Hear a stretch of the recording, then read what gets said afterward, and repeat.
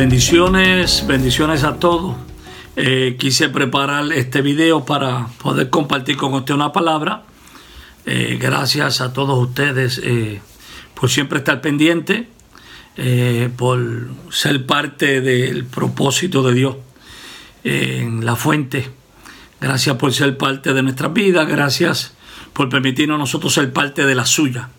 Así que quise preparar esto para que nos mantengamos conectados con la palabra. Un pequeño pensamiento de la palabra. Tomado de Marcos capítulo 8, en el verso número 22 en adelante. Marcos capítulo 8, verso 22 de la Reina Valera. Dice: vino luego a Betsaida y le trajeron un ciego y le rogaron que le tocase. Entonces, tomando la mano del ciego, le sacó fuera de la aldea y, escupiendo en sus ojos, le puso las manos encima y le preguntó si veía algo. Él, mirando, dijo: veo los hombres como árboles, pero los veo que andan. Luego le puso otra vez las manos sobre los ojos y le hizo que mirase, y fue restablecido y vio de lejos y claramente a todos. Y lo envió a su casa diciendo: no entres en la aldea, ni lo digas a nadie en la aldea. Este milagro que hace Jesús ocurre en Betsaida, que Betsaida significa casa de pesca. Era un lugar donde pues en esa ciudad había mucha pesca y por eso le habían puesto ese nombre. Y Jesús llega a ese lugar. Cuando llega a ese lugar, los habitantes de la ciudad le traen un ciego para que le toquen. Porque en ocasiones hay personas que no pueden llegar al Señor y es necesario que alguien los lleve. Hay personas que no pueden ir ante la presencia del Señor. Quizás nuestros hijos, nuestros familiares que no oran, no tienen esa relación, esa comunión con Dios. Alguien tiene que levantarlos delante de Dios. Alguien tiene que orar por ellos. Alguien tiene que presentarlos. No pelee con sus hijos porque sus hijos no oran. Aconséjeles que oren, enséñales que oren, pero la oración es un asunto de comunión. Usted no puede hablar con una persona con la cual usted no tiene comunión. Usted no puede hablar con una persona una conversación larga y extensa con una persona con la cual usted no tiene una relación. Usted habla con una persona que se siente cómodo, habla hasta de asuntos personales, porque la conversación es un asunto de tener esa intimidad, esa relación, esa amistad. Y de la misma forma la oración es de esa forma. Como la gente puede tener una buena oración o un buen periodo de oración si no tiene esa comunión. Por tanto, ore por sus hijos. Ore por sus familiares que no le sirven al Señor, para que Dios se les revele y ellos puedan descubrir el poder que hay en poder hablar con Dios. No simplemente dictarle a Dios una lista de peticiones como el que va al supermercado a hacer mercado, a hacer compra, sino que sea un asunto de hablar donde Él habla y Dios habla, la persona habla, porque mientras oramos Dios nos habla. Lo que pasa es que a veces oramos y terminamos la oración con un amén y salimos corriendo. Pero yo le aseguro que si quedamos unos minutos más callados y en meditación, guardando silencio ante el Señor, la mayor parte de las veces vas a recibir respuesta en tu mente, en tu corazón o en tu espíritu de cómo tratar situaciones, cómo bregar con ellas. En ocasiones cuando tomo periodos así de oración, hay veces que me llegan cosas, prédicas, ideas, y en ocasiones he tenido hasta que tomar un lápiz o algo y escribir para que no se lo olvide, o anotar en alguna forma para que no se olvide, porque es un momento en donde te desconecta de lo natural para conectarte con lo sobrenatural y tu mente se hace una mente con la de Dios. Por eso cuando no puedas, cuando tus hijos o tus familiares no puedan orar porque no tienen esa intimidad, esa relación, ora tú, preséntalo. A este cojo lo llevaron, a este ciego lo llevaron delante del Señor. La gente vio que él tenía un problema, una necesidad y necesitaba un milagro. Jesús hace varias cosas cuando le traen a este hombre. Primero, que lo toma de la mano. Segundo, lo saca fuera de la aldea. No hizo el milagro dentro de la aldea. lo sacó fuera de la aldea para hacer el milagro. Le escupe los ojos, le pone las manos encima y le pregunta si veía algo. Jesús toma la mano del ciego, lo saca, y la pregunta es ¿por qué lo saca de la aldea? Probablemente Jesús no quería hacer el milagro dentro de la aldea por el nivel de fe que había dentro de la aldea. Es probable que como las personas conocían al ciego, conocían quién era, conocían su pasado, no esperaban que recibiera un milagro. Porque muchas veces las personas te juzgan por lo que tú hiciste o por lo que pasaste y no por tu estado ahora, lo que Dios está haciendo contigo. Y a veces tú mismo te juzgas, tú mismo piensas de que esa vieja persona todavía está amarrada a ti. Y esa vieja actitud todavía está amarrada cuando no te has dado de cuenta que Dios te ha llevado en progreso, en cambio, y que tú eres una persona totalmente diferente. La palabra entonces enseña que lo toma de la mano y lo saca. Lo saca, probablemente no quería que las personas de la ciudad, que quizás estaban más ciegos que él, porque este estaba ciego físicamente, pero aquellos a lo mejor estaban ciegos espiritualmente, que no reconocen a Jesús. No sabemos la razón, pero Jesús lo saca para que nadie le robara al ciego los milagros. Hay milagros que Dios los hará en público, hay milagros que Dios los hará en privado. Hay cosas que Dios te contestará en frente a la congregación, hay cosas que Dios te las contestará en un momento aparte contigo. Jesús lo saca fuera del lugar de confort, fuera del lugar donde él se sentía cómodo, fuera del lugar que él conocía. Lo toma de la mano, porque como es ciego, necesita que alguien lo guíe y lo dirige. Qué terrible sería que un ciego se resista a que lo lleven. Si eres ciego, deja que otro te guíe. Y hay personas que espiritualmente están ciegos, pero no admiten su ceguera y no permiten que nadie los guíe. Quieren llegar a los lugares, quieren tomar las decisiones por sí solos. Jesús le toma la mano y Jesús lo lleva afuera. Si lo hubiese sanado dentro de la aldea, él probablemente nunca hubiese salido de la aldea. Se quedaba en ese lugar. Pero ahora Cristo lo está exponiendo a una dimensión diferente. Y Dios, siempre que quiere hacer algo con nosotros, lo hace en una forma en que te expone, te lleva a un nivel diferente, a una atmósfera diferente, a una dimensión diferente, a un lugar donde tú no puedes controlar la situación. Porque a nosotros nos gusta tener el control, dominar las cosas, saber lo que se dice. Y a veces Dios te lleva a un lugar donde tú tienes que confiar en Él y saber que Él es el que está haciendo la obra, que está haciendo el milagro, que está tratando la situación, y confiar de que Él lo va a hacer bien, como siempre lo hace para su gloria. Entonces, ¿cómo es posible que yo ahora entienda cosas que antes no entendía de las Escrituras? A lo mejor esa es una pregunta que tú estás diciéndote. ¿Cómo es posible que yo ahora entienda cosas que no entendía, que ahora se me hace más claro? Porque ya no estás ciego. Porque la ceguera que tú tenías espiritualmente, sentado ante un grupo de ciegos espirituales, ciegos guiando ciegos, estudiábamos lo mismo, conocíamos lo mismo, nos retábamos, no aumentábamos nuestro crecimiento en el conocimiento de Dios. Pero cuando nos abrimos, entonces ahora tú entiendes que las Escrituras se hacen más claras para ti. Eso es una señal de que tu ceguera ha sido quitada en cuanto a entender la palabra del Señor. Amén. Así que lo saca de la aldea, porque la aldea limitaba la visión del hombre.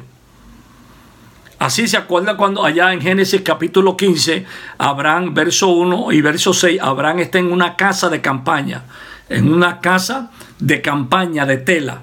Dios le habla, pero antes de Dios decirle la promesa, le dice, sal fuera y cuenta las estrellas. Porque Abraham se acostumbró a estar en ese lugar limitado, esa casa de campaña, y la tela limitaba su visión. Y hay veces que estamos tan acostumbrados a lo que vemos a nuestro alrededor que nuestra visión se limita. Y Dios nos reta a que salgamos fuera para que veamos que Dios no está limitado por un sistema. Dios no está limitado por leyes de la tierra. Dios no está limitado por lo que te está sucediendo. Dios no está limitado ni por el pasado, ni por el presente, ni por el futuro, porque Dios es eterno. Por tanto, Dios se mueve en todos los tiempos. Y en ocasiones nos llama fuera para que salgamos fuera de nuestra mentalidad limitada para creer en lo sobrenatural. Jesús había hecho muchos milagros en esta ciudad. y ellos aún no creían. Otro milagro no haría mucha diferencia en su actitud. Esta aldea representa el sistema religioso que, aunque ve milagro, no cree. Un sistema que limita y detiene a sus habitantes. Un sistema que dice, no, ya esto es suficiente, Dios no lo va a hacer, o Dios hace las cosas en esta forma, o Dios se mueve más que en esta forma, y limita de que Dios haga algo nuevo. Jesús entonces escupe en sus ojos. Yo creo que la razón por la cual Jesús escupe en los ojos es para con el agua, con la saliva, separar los párpados del hombre que estaban pegados para que él pudiera ver. Porque muchas veces los ciegos tienen los párpados pegados. Y Jesús escupe, le moja con su saliva y el hombre puede abrir los ojos con la saliva de Jesús. Entonces ahora viene Jesús, le frota los ojos del hombre y con el toque le devuelve la vista. La vista le fue devuelta con el toque de Jesús. Cuando Jesús le pregunta al hombre si veía algo, él contestó, veo los hombres como árboles, pero los veo que andan. Luego Jesús pone de nuevo sus manos sobre los ojos del hombre y este quedó con la vista restablecida. Y dice que veía todo de lejos y claramente. Nótese que primero Jesús le pone la mano, le dice si ve algo. El hombre dice, veo los hombres, pero los veo como árboles. Veo los hombres, pero los veo como árboles. ¿Cómo él sabía que eran hombres? Porque más adelante dice que Cristo le restableció la vista. Si se la restableció, era que él la tenía, pero la había perdido. La volvió a adquirir de nuevo. Cristo volvió a dársela de nuevo. Ahora ve los hombres como árboles. Y esta expresión es fascinante porque es tanto que se pudiera decir. En vez de ver a Dios, vio los árboles. En vez de ver la gloria, vio a los hombres. Pero hay algo importante que dice, veo los hombres, pero lo veo como árboles, pero veo que andan. Para mí, la Biblia cada vez que habla de árboles está hablando de hombres. Isaías dice que los árboles darán palmadas de aplauso. Y la Biblia dice que seremos como árboles plantados en la casa de Dios. Entonces cada vez que Dios habla de árboles en las escrituras, está hablando del hombre y de la mujer. Árboles con fruto. Entonces nosotros hemos sido llamados para ser árboles con fruto. Este hombre tuvo una visión del futuro, de lo que Dios haría contigo y conmigo, con hombres y mujeres que son parte de su iglesia. Llevaríamos fruto, caminaríamos. No árboles estancados, árboles que tienen fruto y se van a las naciones, se van a las ciudades, se van a las aldeas, a los lugares, llevando del fruto del Espíritu que está en cada uno de nosotros. Pone las manos. El hombre, su vista queda restablecida y pudo ver de lejos. Y esto es maravilloso porque dice que pudo ver de lejos y claramente a todos. No solamente de cerca, sino de lejos. Hay personas que ven cosas cerca de ellos, pero no ven las cosas lejos. Hay promesas de Dios que parece que están lejos, pero tú tienes que verlas. Hay promesas de Dios para tu casa, hay promesas de Dios para tu negocio, hay promesas de Dios para tus hijos, promesas de Dios para tus hijos, promesas de Dios para tu casa, para tu negocio, que tú tienes que verlas, aunque estén lejos. Aunque estés lejos, Dios te ha dado la capacidad de tener el ojo de águila para poder ver a la distancia todo lo que Dios tiene reservado para ti. No solamente vea lo que está delante de ti, no solamente vea lo que estás viendo día tras día, sino ve cosas que aún no han llegado, pero que están al punto de manifestarse. Dice que todo lo vio claro. El verso 26 termina con el relato diciendo, y lo envió a su casa diciendo, no entres en la aldea, ni lo digas a nadie en la aldea. Mire qué interesante. Lo saca de la aldea, lo sana fuera de la aldea y luego le dice, no regrese a la aldea. No regrese al sistema donde saliste. No regrese al sistema religioso porque te vas a quedar ciego de nuevo. No juegues con la ley y la gracia. No juegues con lo que Dios ha hecho ahora en tu vida y con lo que una vez tú creías que te tenía atado y te tenía en culpabilidad. No vuelvas al sistema de los hombres. No vuelvas al sistema donde quieren que tú estés ciego dependiendo de que otro que ve menos que tú sea el que te dirija el que te lleve de un lado a otro. Si regresas a la aldea, regresas al lugar de donde saliste y puedes volver a perder la visión. Tienes que mantenerte lejos de la aldea, mantenerte lejos de gente que duda, mantenerte lejos de espíritus religiosos, mantenerte lejos de gente con ceguera espiritual, mantenerte de lejos de aquello que va a afectar lo que ahora tú estás viendo. Porque el asunto es que una vez que ves algo, ya no puedes echar para atrás. Ya esa imagen se queda en tu mente, se queda impregnada en tu mente. Entonces, una vez que tú has visto lo que Dios ha hecho contigo, con tu casa, cómo has crecido, cómo te has desarrollado, cómo eres mejor creyente que el año pasado, cómo Dios ha venido llevándote de gloria en gloria, de victoria en victoria, manifestando su gracia, creciendo en el conocimiento de Él, es imposible que tú ahora regreses. Si regresas, la culpabilidad va a ser tremenda, sabiendo que tienes una libertad en Cristo y querer volver de nuevo a ser atado. No puedes regresar a la aldea, no puedes regresar al viejo sistema, no puedes volver a vivir como antes vivía. Una vez que Cristo hizo el milagro, quedaste completamente sano para regresar. También Jesús le dice, ni lo digas a nadie en la aldea. Wow, ¿qué clase de instrucciones? Todo predicador hoy en día que es usado en un milagro quiere que lo digan. Oh, tómate una foto, vamos a tomar una foto, vamos a subirlo en YouTube, vamos a ponerlo en Facebook Live. Por favor, tome la foto aquí frente al paciente que se acaba de sanar. ¿A quién no le gusta aprovechar esto y hacerlo de publicidad? Jesús le dice, no se lo diga a nadie. No lo diga a nadie porque no todo el mundo te va a celebrar. No todo el mundo va a disfrutar lo que Dios ha hecho contigo. No todo el mundo te va a creer. Muchos te van a recordar tu pasado para mantenerte amarrado en tu pasado. Muchos no van a querer celebrar lo que Dios está haciendo contigo. Cristo dijo, no lo digas en la aldea. Hay personas que el trabajo de ellos es matar los sueños. ¿Te acuerdas la historia de José? José soñaba. Fue donde su padre y le contó el sueño. Pero como su padre había dejado de soñar, su padre no lo entendió.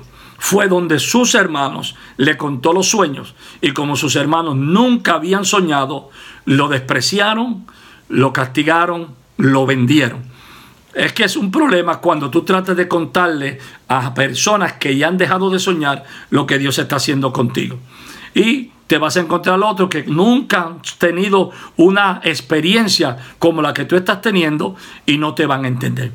Pero encontrarás a su debido tiempo que tienes que seguir hablando del sueño, porque lo que te mantiene vivo es el sueño.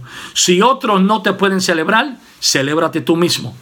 Si otros no pueden, acuérdatelo tú mismo. Acuérdate esas profecías que Dios te dio. Saca la libretita, el papelito donde tiene escrito, la grabación donde tiene escrito, y acuérdate lo que Dios te dijo para que eso te mantenga, amén, fortalecido. Dale gracias a Dios por las promesas de Él que se han cumplido, por los milagros que se han cumplido, por las palabras proféticas que se han cumplido, pero también dale gracia y gloria a Dios por las que faltan por cumplirse, porque tú no te puedes morir hasta que veas el cumplimiento de todo lo que Dios te ha hablado. Así como este personaje bíblico, a ti y a mí nos sacaron de la aldea. Nos sacaron, nos dieron la vista, nos sacaron de un sistema religioso. Estamos viendo a cara descubierta, como por un espejo, el rostro del Señor y estamos siendo transformados día a día a la imagen misma de nuestro Señor Jesucristo. Espero que hayas disfrutado estos minutos de la palabra. Bendiciones y en alguna forma déjame saber que estuviste viendo y escuchando este pequeño pensamiento de la palabra y que en alguna forma fuiste edificado. Bendiciones. Y a la parte, al final, va a haber alguna información, así que te pedimos que te mantengas conectado. Bendiciones.